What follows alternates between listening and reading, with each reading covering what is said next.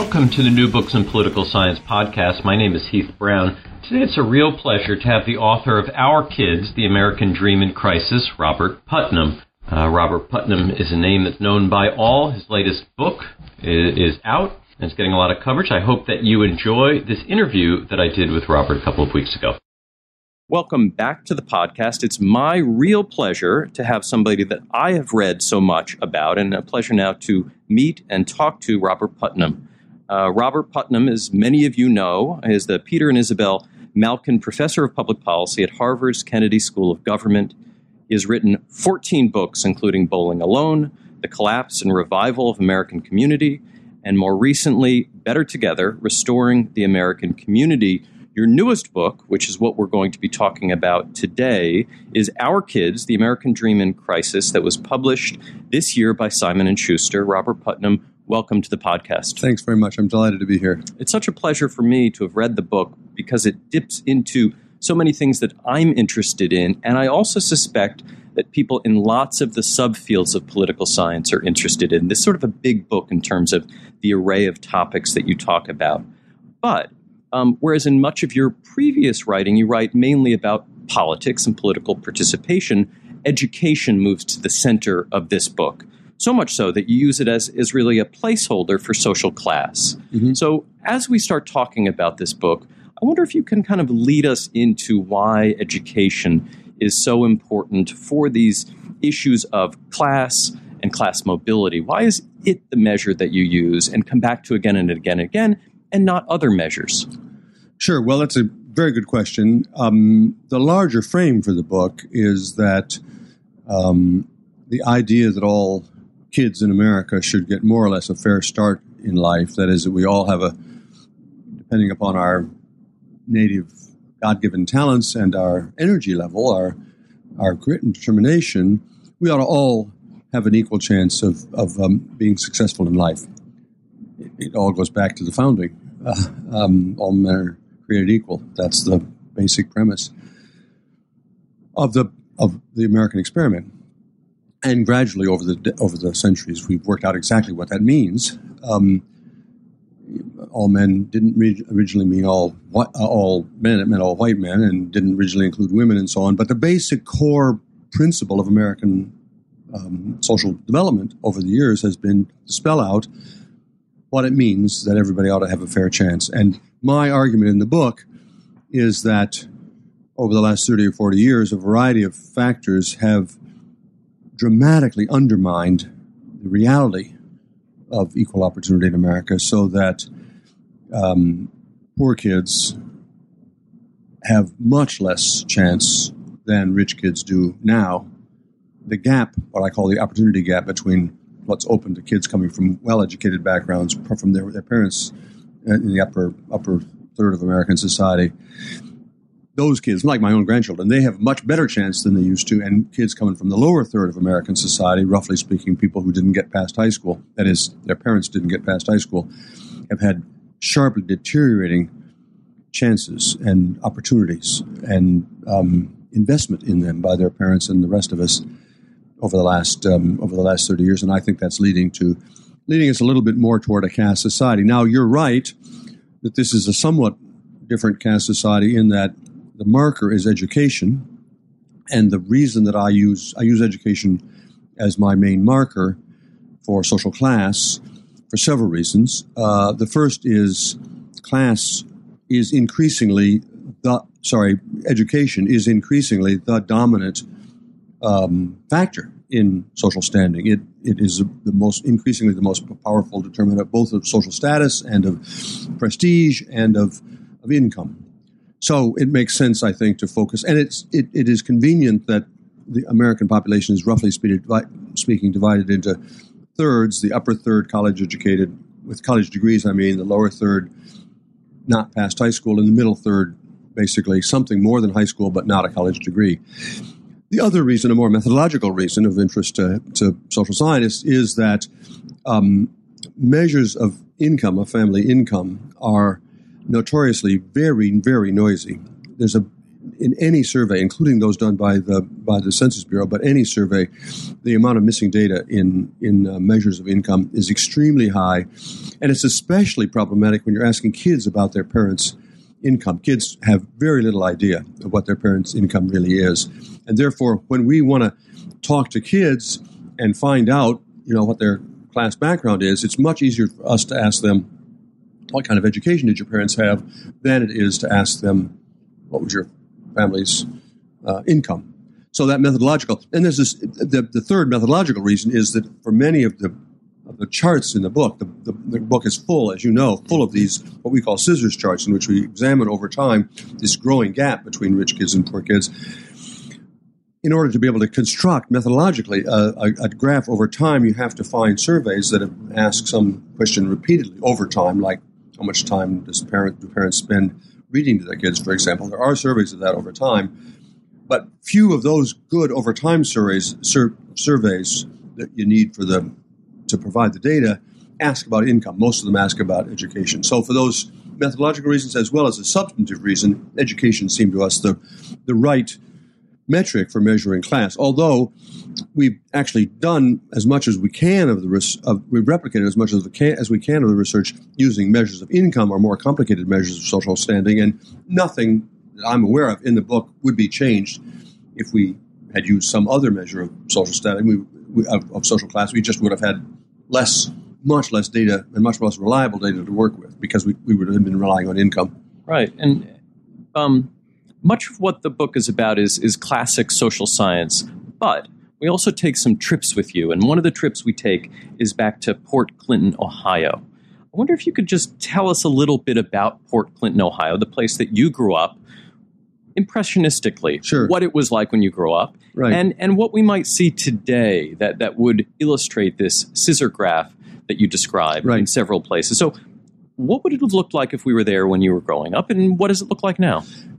Let me say, as a social scientist, that most of my work actually has been counting, not doing stories. But this is a book that I wanted to reach beyond the academy. I wanted to reach out to ordinary citizens, and most of them, unlike most of us who are in the profession, most of them learn more from stories than they do from data or multiple regressions or whatever. That's why I have a lot more stories in the book of individual kids, rich and poor. And that's especially why I begin with Port Clinton, because I want to show what the data show, but I want to show it in a real place, this deterioration of the state of community in America, and most of all, the class polarization of America. And you could imagine trying to describe that in Manhattan or in L.A. County or some other place, and we do in the end talk about those sorts of places too. But you can see it in a tiny little town. My town had 5,000 people. When I was growing up, it was an ordinary town. In many respects, it was an ordinary town. It was mostly white, so in that respect, it was not reflective of all of America. But in other terms, economic and class terms, it was like the rest of America. There were no very rich people in town, no very poor people in town. The rich kids in town made every effort to hide the fact that they were rich. And the poor kids turned out to have, we know now after the fact, the poor kids in the graduating class of 1959, my classmates and I, experienced extraordinary upward mobility. 3/4 of us made it further up the educational ladder than than our parents had. Most of us did better than our parents had done economically. And we know this because I did not just a sample survey, but interviewed exhaustively all the surviving members of my graduating class, and we found out where they ended up. And there was very little effect of parental background on how well people did. There was a little bit of an effect, but it was tiny. And it was not driven by things like how much money the parents had. It had to do more with how much stress the parents put on education. And if parents stressed education, or if one of my classmates got, encouragement to go to college from somebody else, a minister or an employer or whatever, any of my classmates who say that they were encouraged to go to college did. Literally all of them, those who had got some encouragement to college from their parents or from the community, did. And when I left high school and graduated and went off to a small college called Swarthmore, and then eventually ended up at Harvard. There were other kids in my class who didn't. They had also good jobs, well-paying jobs, working in the local factories or starting small businesses or whatever. But after that, after our generation, the class of 1959, moved onto the stage, suddenly the escalator suddenly stopped. And so although that we were made much more advanced than our parents did, our kids on average made no advance beyond us. Partly that's because, and this is more of the story of Port Clinton, about a decade after I left Port Clinton, as we entered the 70s, Port Clinton was hit by the general Rust Belt phenomenon, so all the local factories closed. If you go to Port Clinton now, you see these big ruined factories with barbed wire and EPA notices on them.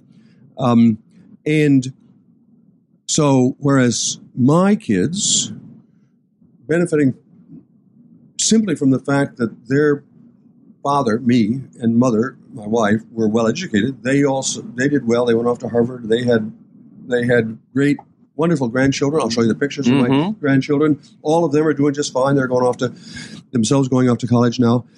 But meanwhile, people who were in my class and just like me, but who didn't go to college, but instead got a better paying job actually than an assistant professor, got a better paying job working in the local plants, their kids, rather than ending up as my kids did in great professional jobs, their kids never had a steady job. That next generation back in Port Clinton suffered enormous high rates of unemployment and then gradually very high rates of family instability. And so in the book we describe particular kids who are the equivalent of my grandchildren, but whose parents got caught in that trap, and those kids are leading they're living in a different universe from my kids. They're not going to college. They don't have good jobs. Their personal relationships are in turmoil. There's high levels of drug abuse and high levels of births outside wedlock and high levels of child abuse. And the only difference between those kids and my grandchildren, they're all grandchildren of Port Clinton, but the only difference is they chose the wrong parents. They chose parents who didn't go to college.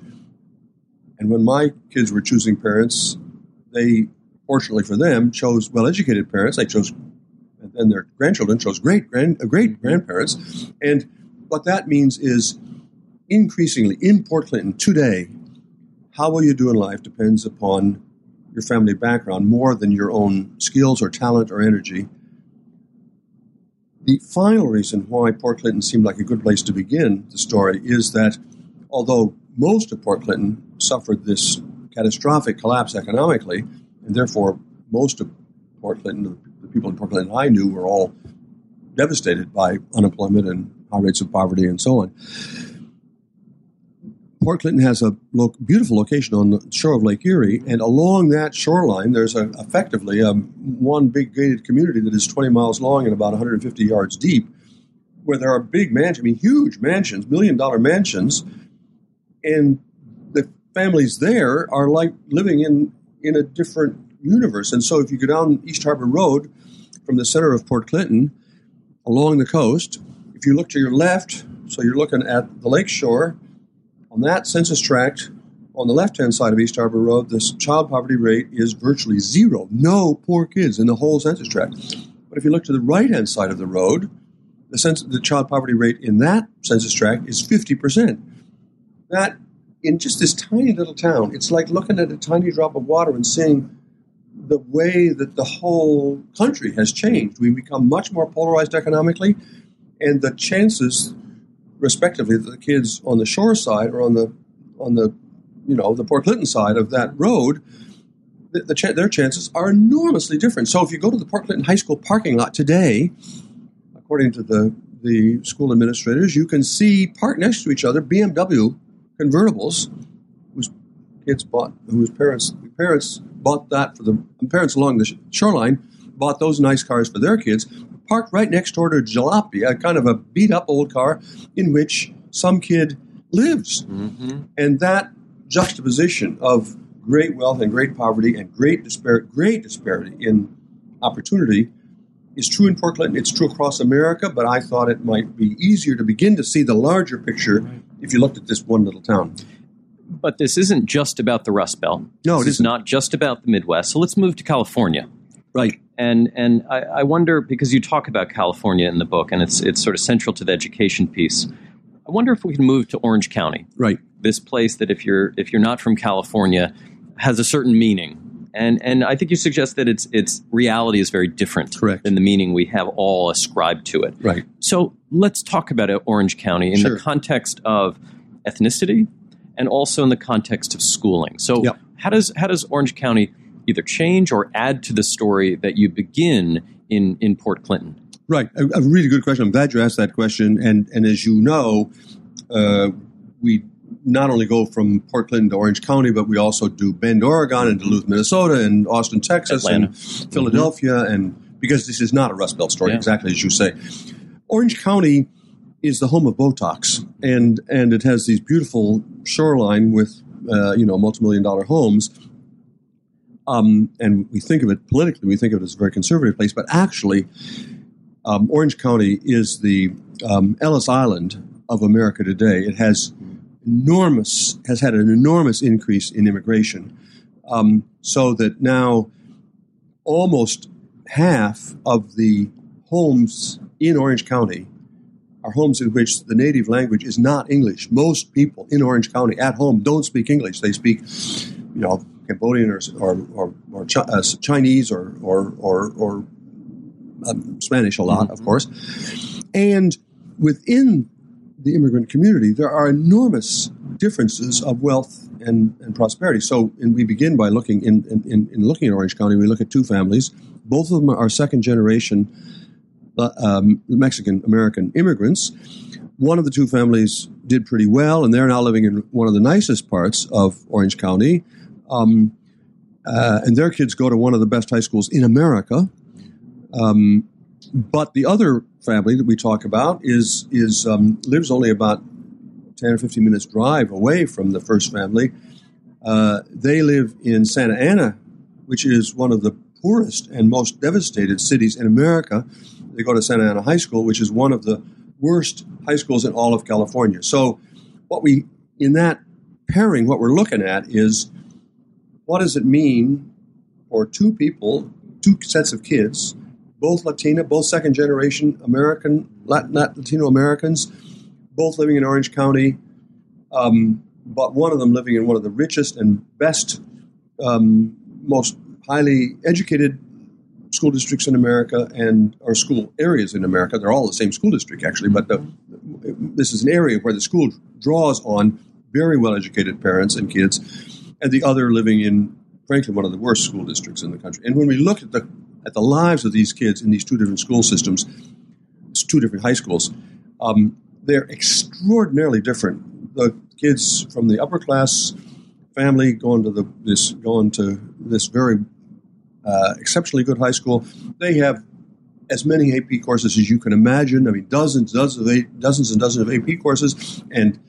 scores of different kinds of extracurricular activities, and almost all the kids end up going to college or some. I mean, just amazing. There's a huge peer pressure in this school for kids to do well in school, and lots of resources to support that.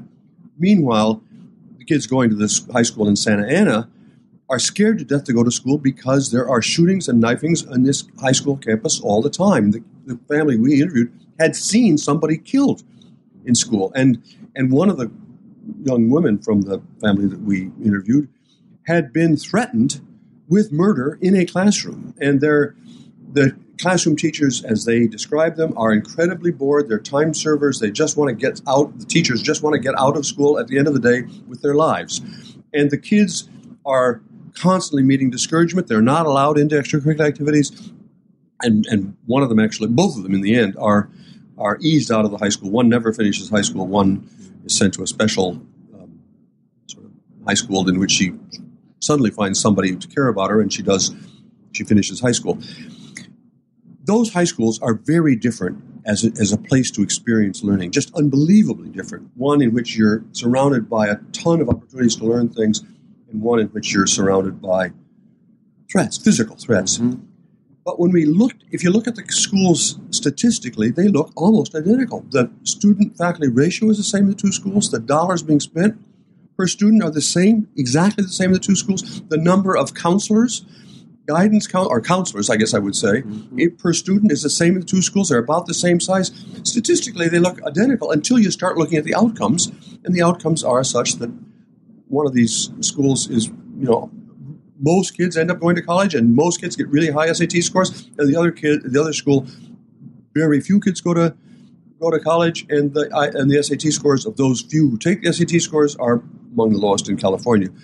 Why are these schools so different in their outputs, even though on paper they're both getting the same amount of money? They have the same student-teacher ratios and so on. And the answer is, and this is more generally true of schooling in America. I'm using this as an example of the more general point I'm trying to make.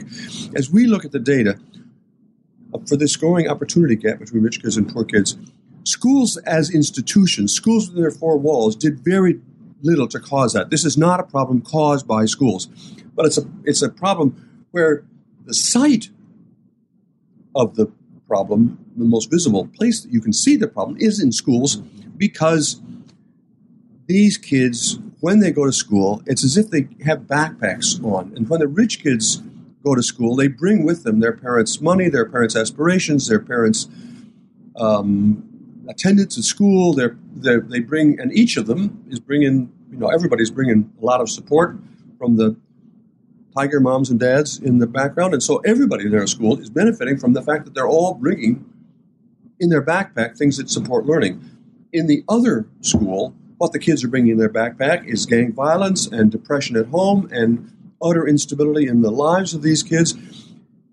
Both the things that at the good school, in the higher upper income school, the kids are bringing, they affect all the kids in school. Even if a low income person happened to be in the school, they would benefit from all those resources that the other kids are bringing to the school. And similarly, even a kid who was actually bright and came from a nice, responsive, encouraging family, their learning opportunities are radically diminished by the things that all the other kids are bringing in their backpacks to school. That is the gang violence and the depression and the lack of the cynicism and so on. So the rest of the chapter on education tries to spell out the quantitative evidence for what I've just said.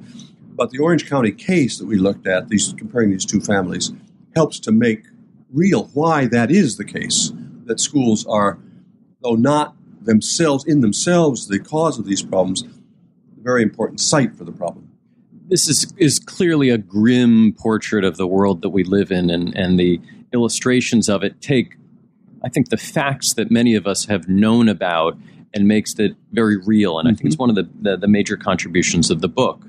So what can we do? In the interest of time, we can't go through all of the recommendations you make, but is there one that sticks out to you as either particularly novel or particularly feasible that you might sort of end our conversation so that we don't end on a grim note, we end on with some possibilities? No, on the contrary, I'm actually pretty optimistic. But that optimism comes not from any particular solution to any particular policy proposal. I'm happy to go through that list, or readers, people who are listening who want to then read, can look at the list.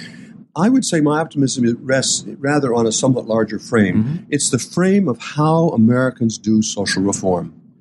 Because we're in a period now in American politics especially where it seems impossible that anything could get done, any policy proposal. And I think the biggest obstacle to solving the opportunity gap is not that we can't find the right technical fix to it. It's that we can't rally the political will necessary to make changes at all levels, local levels, state levels, national levels, even in our, in the non-political parts of our lives, the local communities. And I, for inspiration, go back to an earlier period in American political history, the Progressive era, in which Progressive era was a lot like the era we're living in now. That is, this was the Gilded Age, great gaps between rich and poor, people living in hovels and in unbelievably distressed conditions in the slums of New York or Chicago or Pittsburgh or elsewhere around the country. And it was a period in which, because of what was called social Darwinism, the reigning ideology was let every man for himself. It's going to be worse if we try to help these poor kids.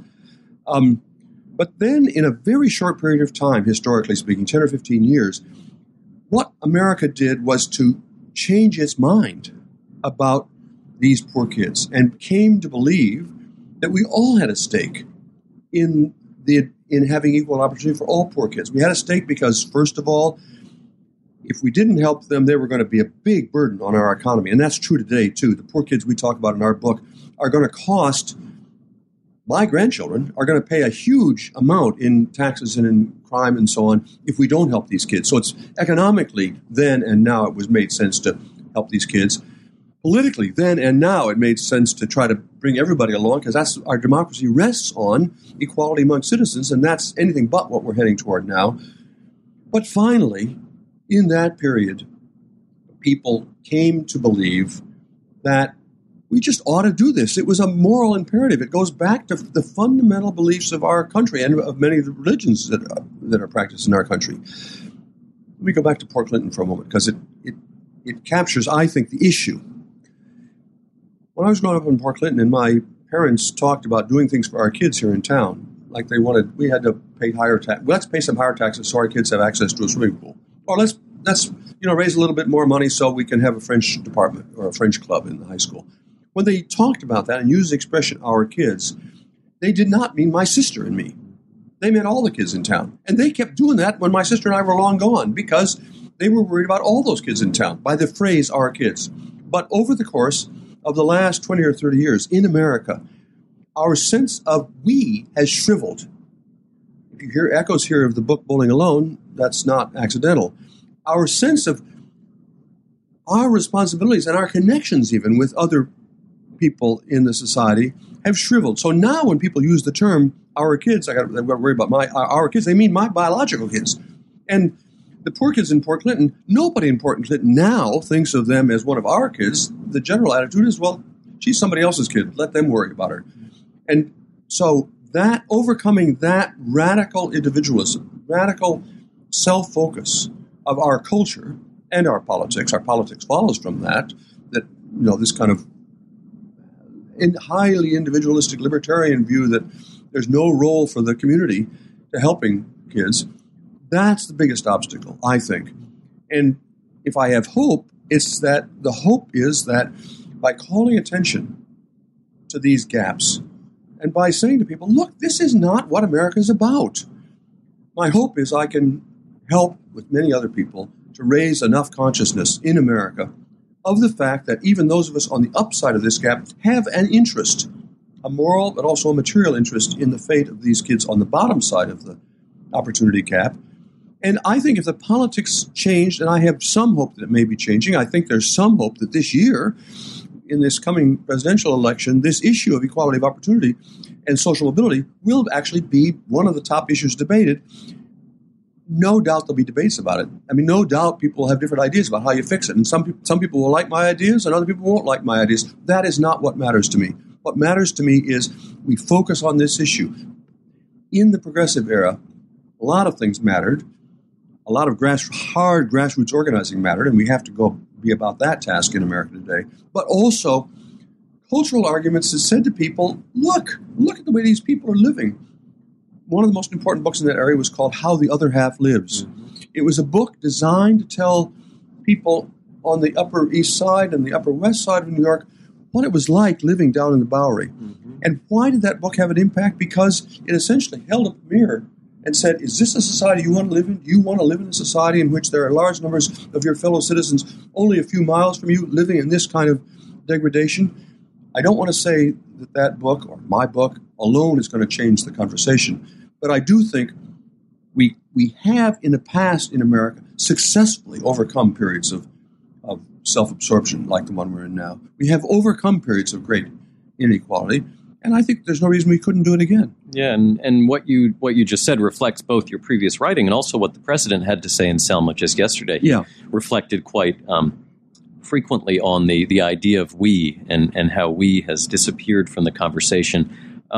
Your book, Our Kids, The American Dream in Crisis, that comes out tomorrow. Given the day that we're taping, this will be out in a couple of weeks.